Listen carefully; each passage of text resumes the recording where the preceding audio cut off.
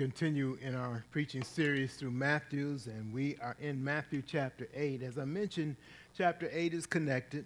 We have just seen and heard Jesus' teaching in the Sermon on the Mount, and at the end of that teaching, it says this, that the crowds were astonished at his teachings, for he was teaching them as one who had authority and not as their scribes. In chapter 8, we're going to see Jesus demonstrate his authority. Matthew and the Gospels are often filled with a teaching of Jesus and then part of his life that demonstrates the truth of that teaching. And so we see that here in Matthew chapter 8. Several things that we'll see in this chapter. In the first 4 verses, we see him healing a leper, a man who had leprosy. We see in verse 7 through 13, he heals a centurion's servant. In 14 through 17, he heals Peter's mother-in-law, and he heals many others there. And then we see this teaching on following him in verses 18 through 22. Verses 23 through 27, we see him command the storm and the seas. And then the last part from 28 to 34, he shows his authority over demons. So we see his authority over the natural world of God's creation, and we also see his authority over the spiritual world of God's creation. What are we to glean and gain from this? Well, let's look at what he does. When we see what he demonstrates, he calls for a response from us. First of all, let's look at what he is demonstrating. When Jesus encounters this man with leprosy, leprosy may seem strange to us because we don't face it much, especially in our culture and in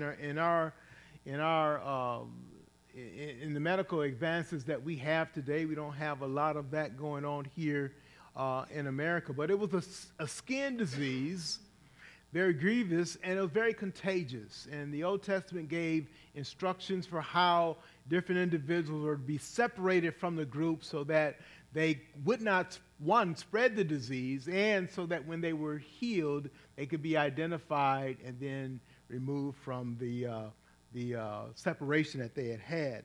Now, if you wanted to put things in perspective, look at how we, not only as a nation, but as a world, reacted to the COVID pandemic, and how real that was to us and how afraid we were. We were so afraid. We wanted to change everything and not touch people anymore, not shake hands anymore, wear a mask everywhere we went. In my opinion, we just went crazy because of fear for that. And so that should help us understand some of the conditions that were going on when Jesus encountered this man. But look at what happens here. The man, first of all, acknowledges Jesus' authority when he says, "Lord, if you will, you can make me clean." That's an expression of great faith. Lord, if you want to. And I think it's in chapter 6, Jesus showed us how to pray. And here's an example of this. Praying according to God's will. This man understood that God could heal him. Jesus himself could heal him, but he may choose not to. It was his sovereign will, and he was going to pray according to God's sovereign will. But he recognized that Jesus had the power and the authority to do that. Jesus simply says, "I will." It's my will. It's my desire that you be healed. Now, he is still sovereign in his healing, and in this case, he chose to heal this man, and it was the display of his authority, and that's why he said it that way. It's my will. Be healed. And the man immediately was healed. But I want you to notice the means that Jesus used. It says he stretched forth his hand and touched him, saying, "I will be clean." Immediately his leprosy was cleansed. Jesus actually touched a leprous person. He was showing his tender care and his power over that disease, that he actually physically touched this person. In the next section, Jesus is encountered by a centurion. Actually, the other Gospels share with us and let us know that the centurion actually sent messengers to Jesus to ask him to heal his servant. And with this message, he says,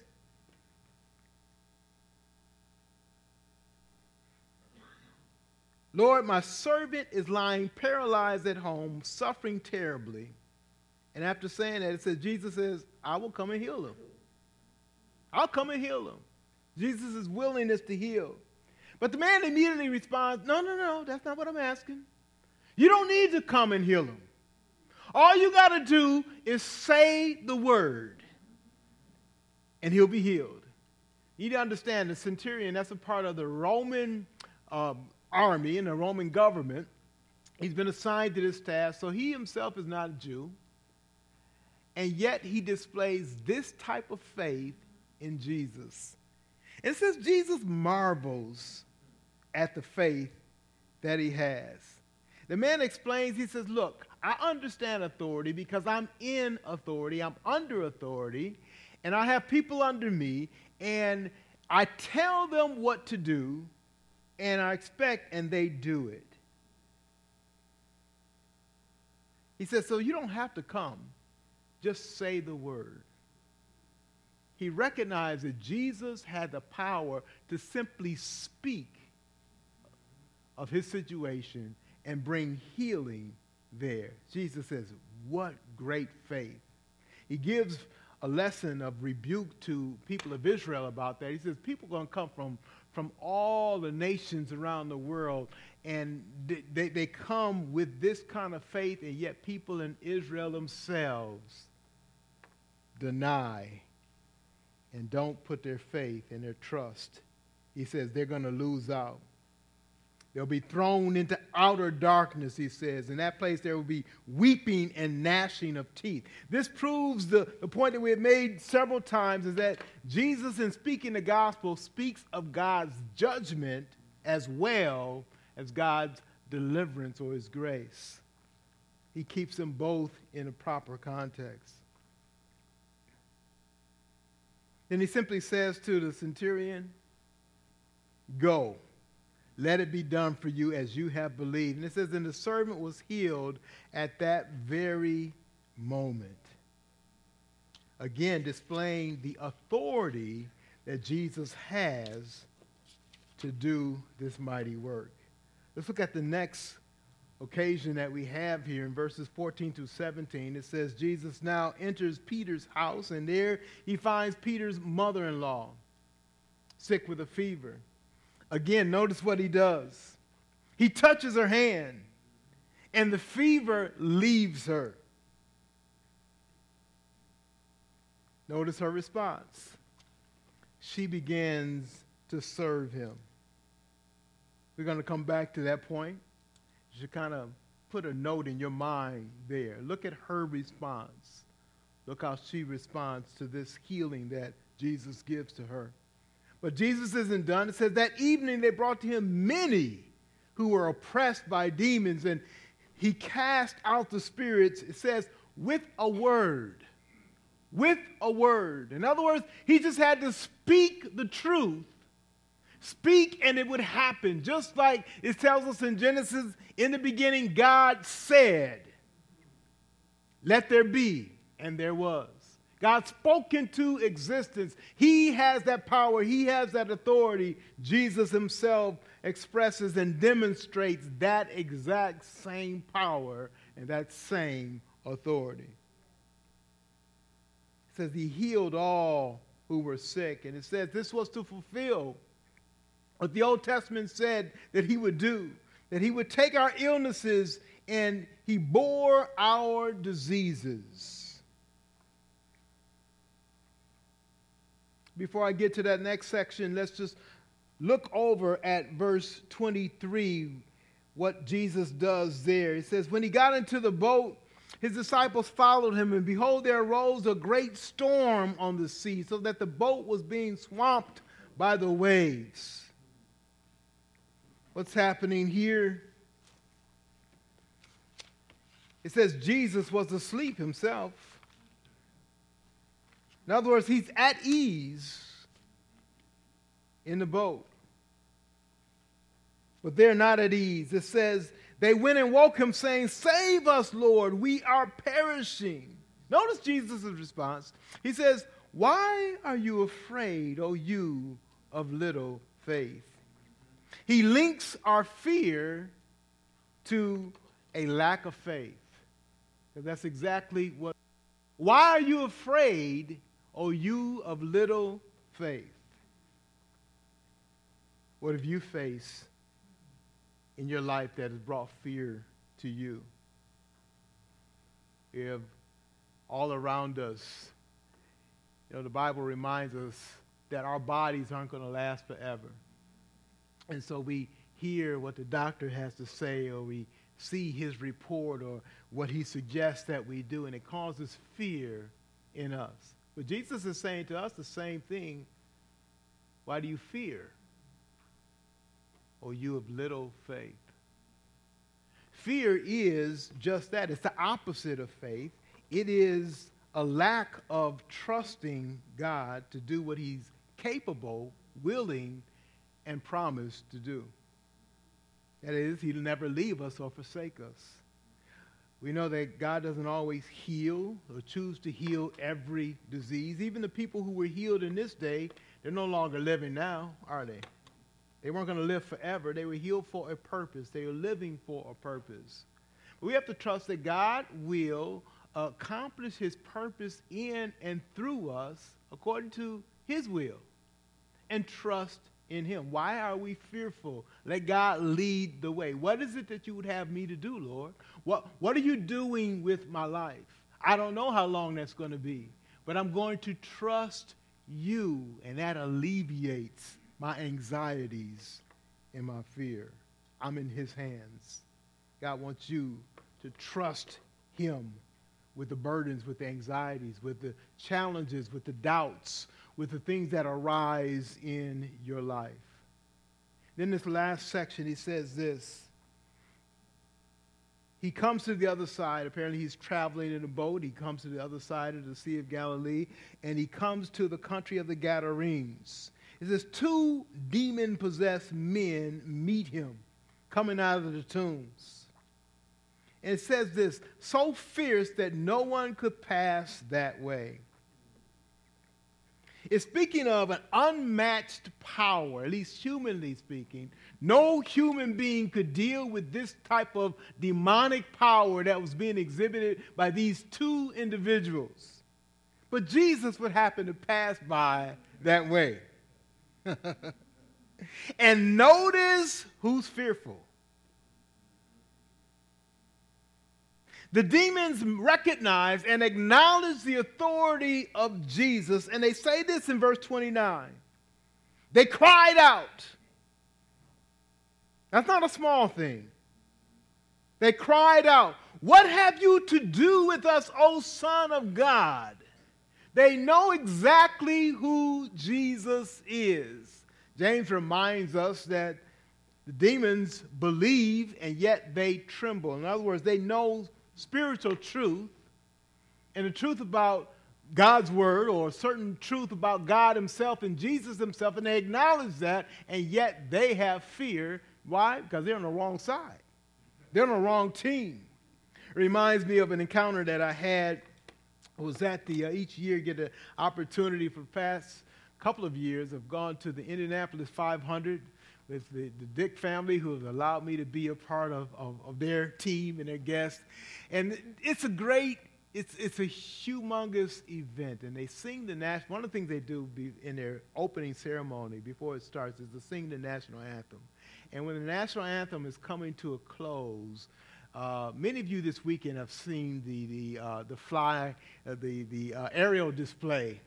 And what they have at the Indy 500 is they have a flyover at the end of the national anthem, and they time it exactly when the singer is finishing that song of the national anthem. And what I've seen before is that these, I don't know if they're F-22, somebody knows the exact type of fighter jet that they are, but they come in formation and they fly over. And a lot of times they're in stealth mode, which means a whisper mode and very quiet. And so it's a hush to see them come.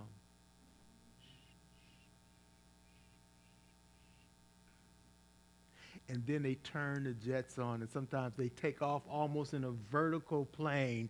And when those jets turn on, you not only can hear it, you can feel it. And as they explode into the sky. And here's what happened to my mind. I thought, whoa, I'm glad they're on my side. I'm glad they're on my side. This is the type of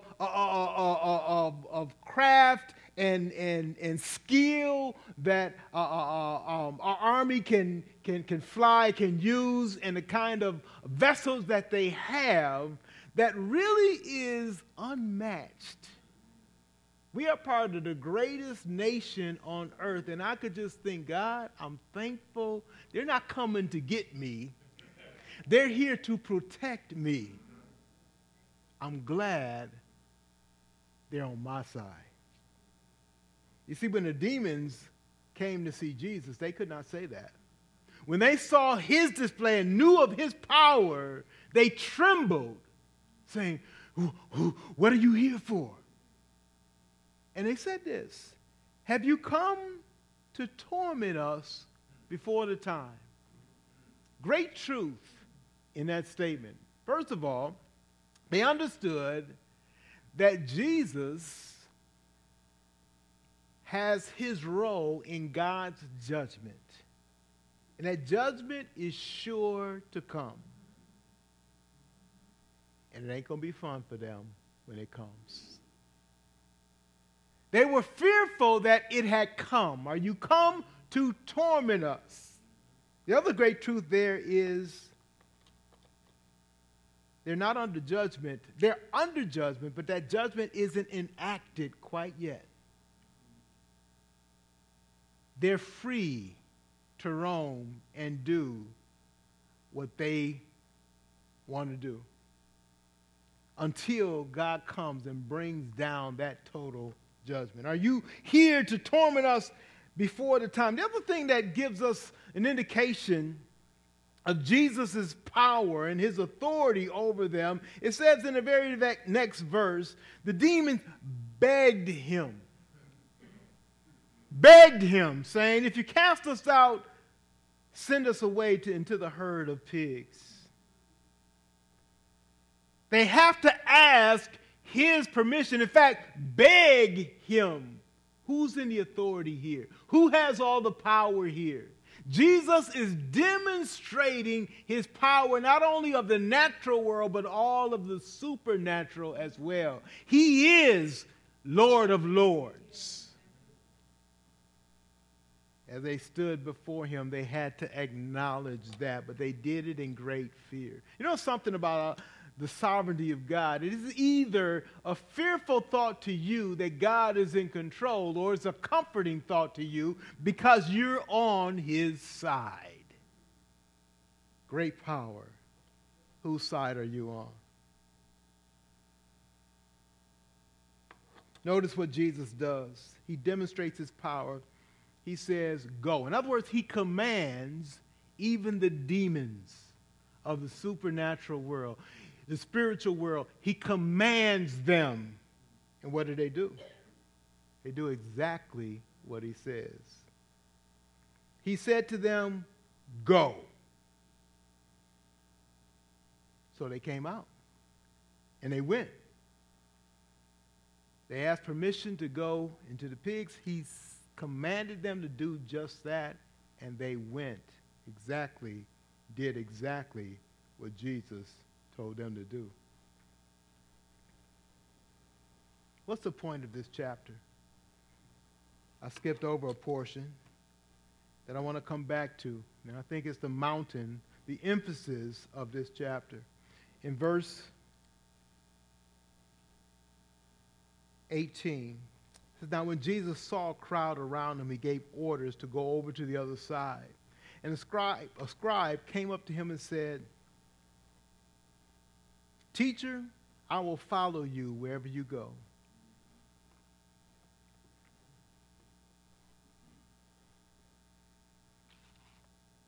Jesus said to him, 'Foxes have holes, and birds of the air have nests, but the Son of Man has nowhere to lay his head.'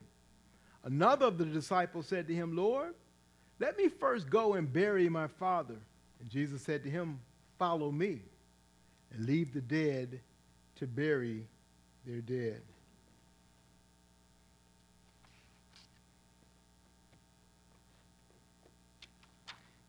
In this chapter, we are seeing the demonstration of Jesus' authority and his power. It is undeniable. The question is, what is your response? How do you respond to who this Christ is? Will you follow him? And he answers in this portion the question, what does it mean to follow Jesus? What does it mean to follow Jesus? Jesus teaches the cost of following him. When he says to the scribe who asked him, or made the statement, "I'll follow you wherever you go." Seems like a good statement, doesn't it? I'm committed to you. I'll go with you wherever you go. But Jesus explains the conditions of following him. He says, foxes have holes, the birds of the air have nests, but the Son of Man has nowhere to lay his head. What is he saying here? He's saying, if you follow me, recognize that you won't have a comfortable place to sit down and rest every time. He's saying following Jesus must take priority over comfort, rest, and stability. He says the Son of Man has nowhere to lay his head. What is he saying? Foxes have a place they can call home. Birds have a place that they can call headquarters and home. But me, no. I don't have a place, or those who follow me will share in that same way. They won't have a place always for comfort, rest, and stability. So Jesus, following Jesus, must take priority over all of that. Think about it. When you consider, am I going to follow the Lord? Am I going to get involved in his work? And in what way I'm going to do it? We usually look at our calendar. We look at our bank account. We look at how much energy and time we are willing to give over to something. And we make a calculated risk. But Jesus is saying, look, if you're going to follow me, it's not about what's comfortable for you, what's stable for you, and what you enjoy.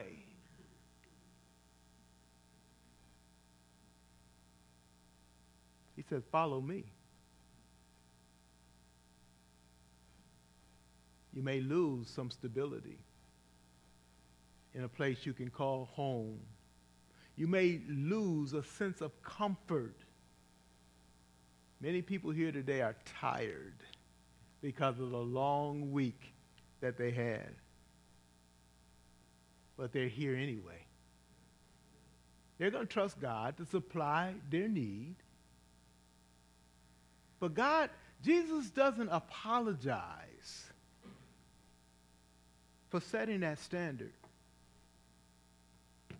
Today we want to make serving God so easy and so comfortable and so convenient. People run from place to place seeing what the church can do for them. Have they read this passage? Foxes have holes. Birds have nests. But the followers of Jesus don't always have all of those comforts. In other words, he's not saying you never will have. There are individuals who have much, and God has given them great things. But he's saying you cannot have that as your priority.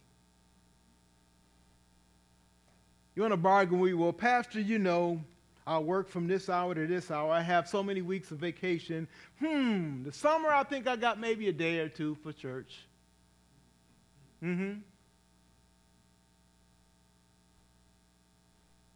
Jesus said, don't bargain with him.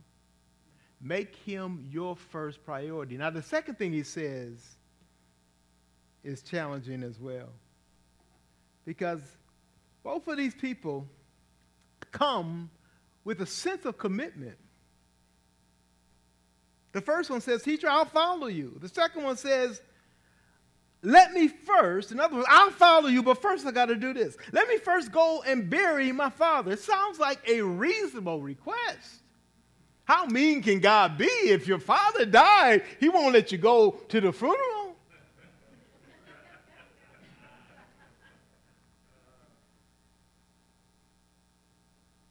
But the father has not died yet.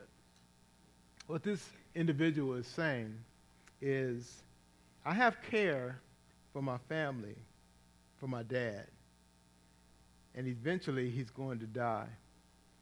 When all that business is taken care of, then I'll have more time to do God's work. That's what he's saying. No, and that seems reasonable, doesn't it? In our eyes it does, but Jesus says no, He says, you know what? Follow me.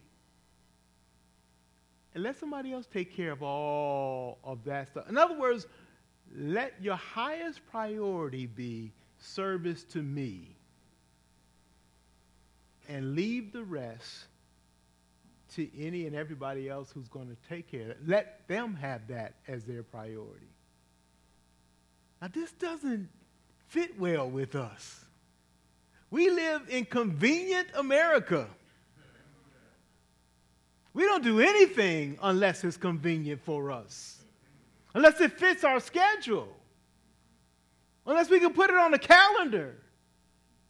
We don't like it when God says, look, swipe everything off your calendar and put me first. But isn't that what he said in the previous 2 chapters? Seek ye first the kingdom of God. And when he said all these things be added, he's talking about necessities, food and clothing and shelter. He's saying don't even worry about that. It's not that you're always going to go without, but he's saying make him your priority. He doesn't apologize for that. He doesn't water it down any. He's not trying to make people feel comfortable or feel good. He says if you're going to follow me, look, either you're going to accept my authority that I've demonstrated in this chapter, that I am Lord over everything and have power and authority over everything. Therefore, what do you do to somebody like that? You bow down. You submit to them. We're not in the state of ready to negotiate with that authority. We simply submit to that authority. Remind ourselves how he's demonstrated his authority in this chapter. Authority over leprosy and sickness. Authority over a servant who was paralyzed. Authority over fever and disease and demon possession. Authority over the storms and the sea and all of God's natural creation, and authority over the spiritual world. They all listen to him at his very voice and command, and he speaks, and they respond. And then his created creatures say, well, you know, I'll follow you when I get ready.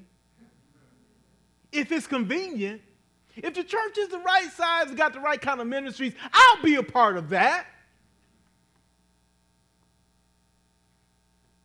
Jesus said, no, you won't be my follower, because this is what I demand of every follower. Put me first. Isn't it amazing? God never backs down from that and never apologized for it. Oh, I know you'll be offended by this, and so just hear me out on this and listen to everything I have to say, and you'll see the positives outweigh the negatives, and eventually, look, he says, look, this is who I am, and this is what I call you to. Now, there's some truth to it. What it does is displays what real faith is. Bible tells us in Hebrews, those that come to God must believe that he is, and what? That he's a rewarder of them that diligently seek him. So it's not all bad news. It's simply saying, do you have real faith? That you're willing to give up whatever it is in this life because you know that his word is true. You know deep down eternity is worth it. He's putting you at the test. Do you really trust? See, Jesus just preached the Sermon on the Mount. He is not interested in mouth service. He's interested in real faith that's anchored in him, that's shown by real action. Faith always shows itself in real action. So he says to us today, follow me. Now, we want to say to him, but Lord, you don't understand. In 2023, we got all kind of stuff going on. It could be dangerous for me to stand up on my job and speak what God says, or to stand even for what God says, because I'm going to be tested by it. I got responsibilities, God. I got to do this, and I got to do this. Don't you understand that? He says, don't you understand who I am? Don't you trust that I can take care of your needs, but I call you to unprecedented, unapologetic submission to me, devotion to me. Why? Because I'm God. I am who I say that I am. He proves it. Now, if he hasn't proved it in your life, you're not obligated to submit and do anything. But challenge him, and he will approve. He'll open your eyes to let you see exactly who he is. And now the ball's in your court. Are you going to follow Christ? So I'll say to individuals who served this past week, thank you for showing your faith. Most of our people work regular jobs full-time, have families, full responsibilities, and yet they come and serve Christ for what it is. Praise God. The example is set before us. What it looks like to be a follower of Christ is to put him first. And they're here today tired but joyful and continuing to serve. That's the testimony. That's the example of what it means to follow Christ. And then others sit by the sideline and say, I don't know. I'm not sure. That's too much to ask. I'm not ready for that yet. That's what the man who said, well, I'll do it after. After I graduate from school, then I'll come and follow Christ. After I've earned my first million, then I will come and totally devote myself to the Lord. After I get a job, after I get married, after I do this, after I do that, then I will come and serve God. After I finish my program at the mission, after I graduate, it's all of these things that I'm putting conditions on following Jesus. Jesus says, have you seen what I've done? Do you know who I am? Come, follow me. We thank you, Father, for your call to us.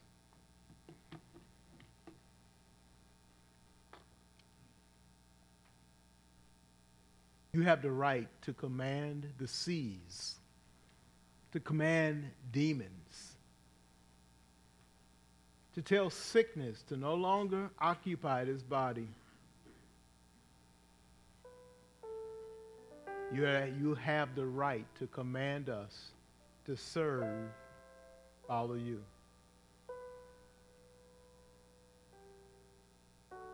Open our eyes so that we might see you have this right.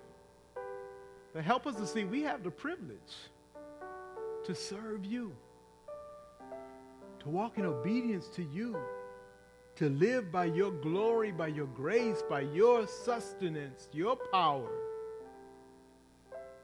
Day to day, trusting in you, seeing your power alive in our lives, seeing you give us energy when we thought we had none, seeing you give us joy when the world cannot understand why we're so joyful, seeing you bring us to contentment and satisfaction in you. So, Lord, help us to follow you in the way that you ask. Challenge our hearts, motivate us, move us, draw us to yourself. We pray this now in Jesus' name. Amen.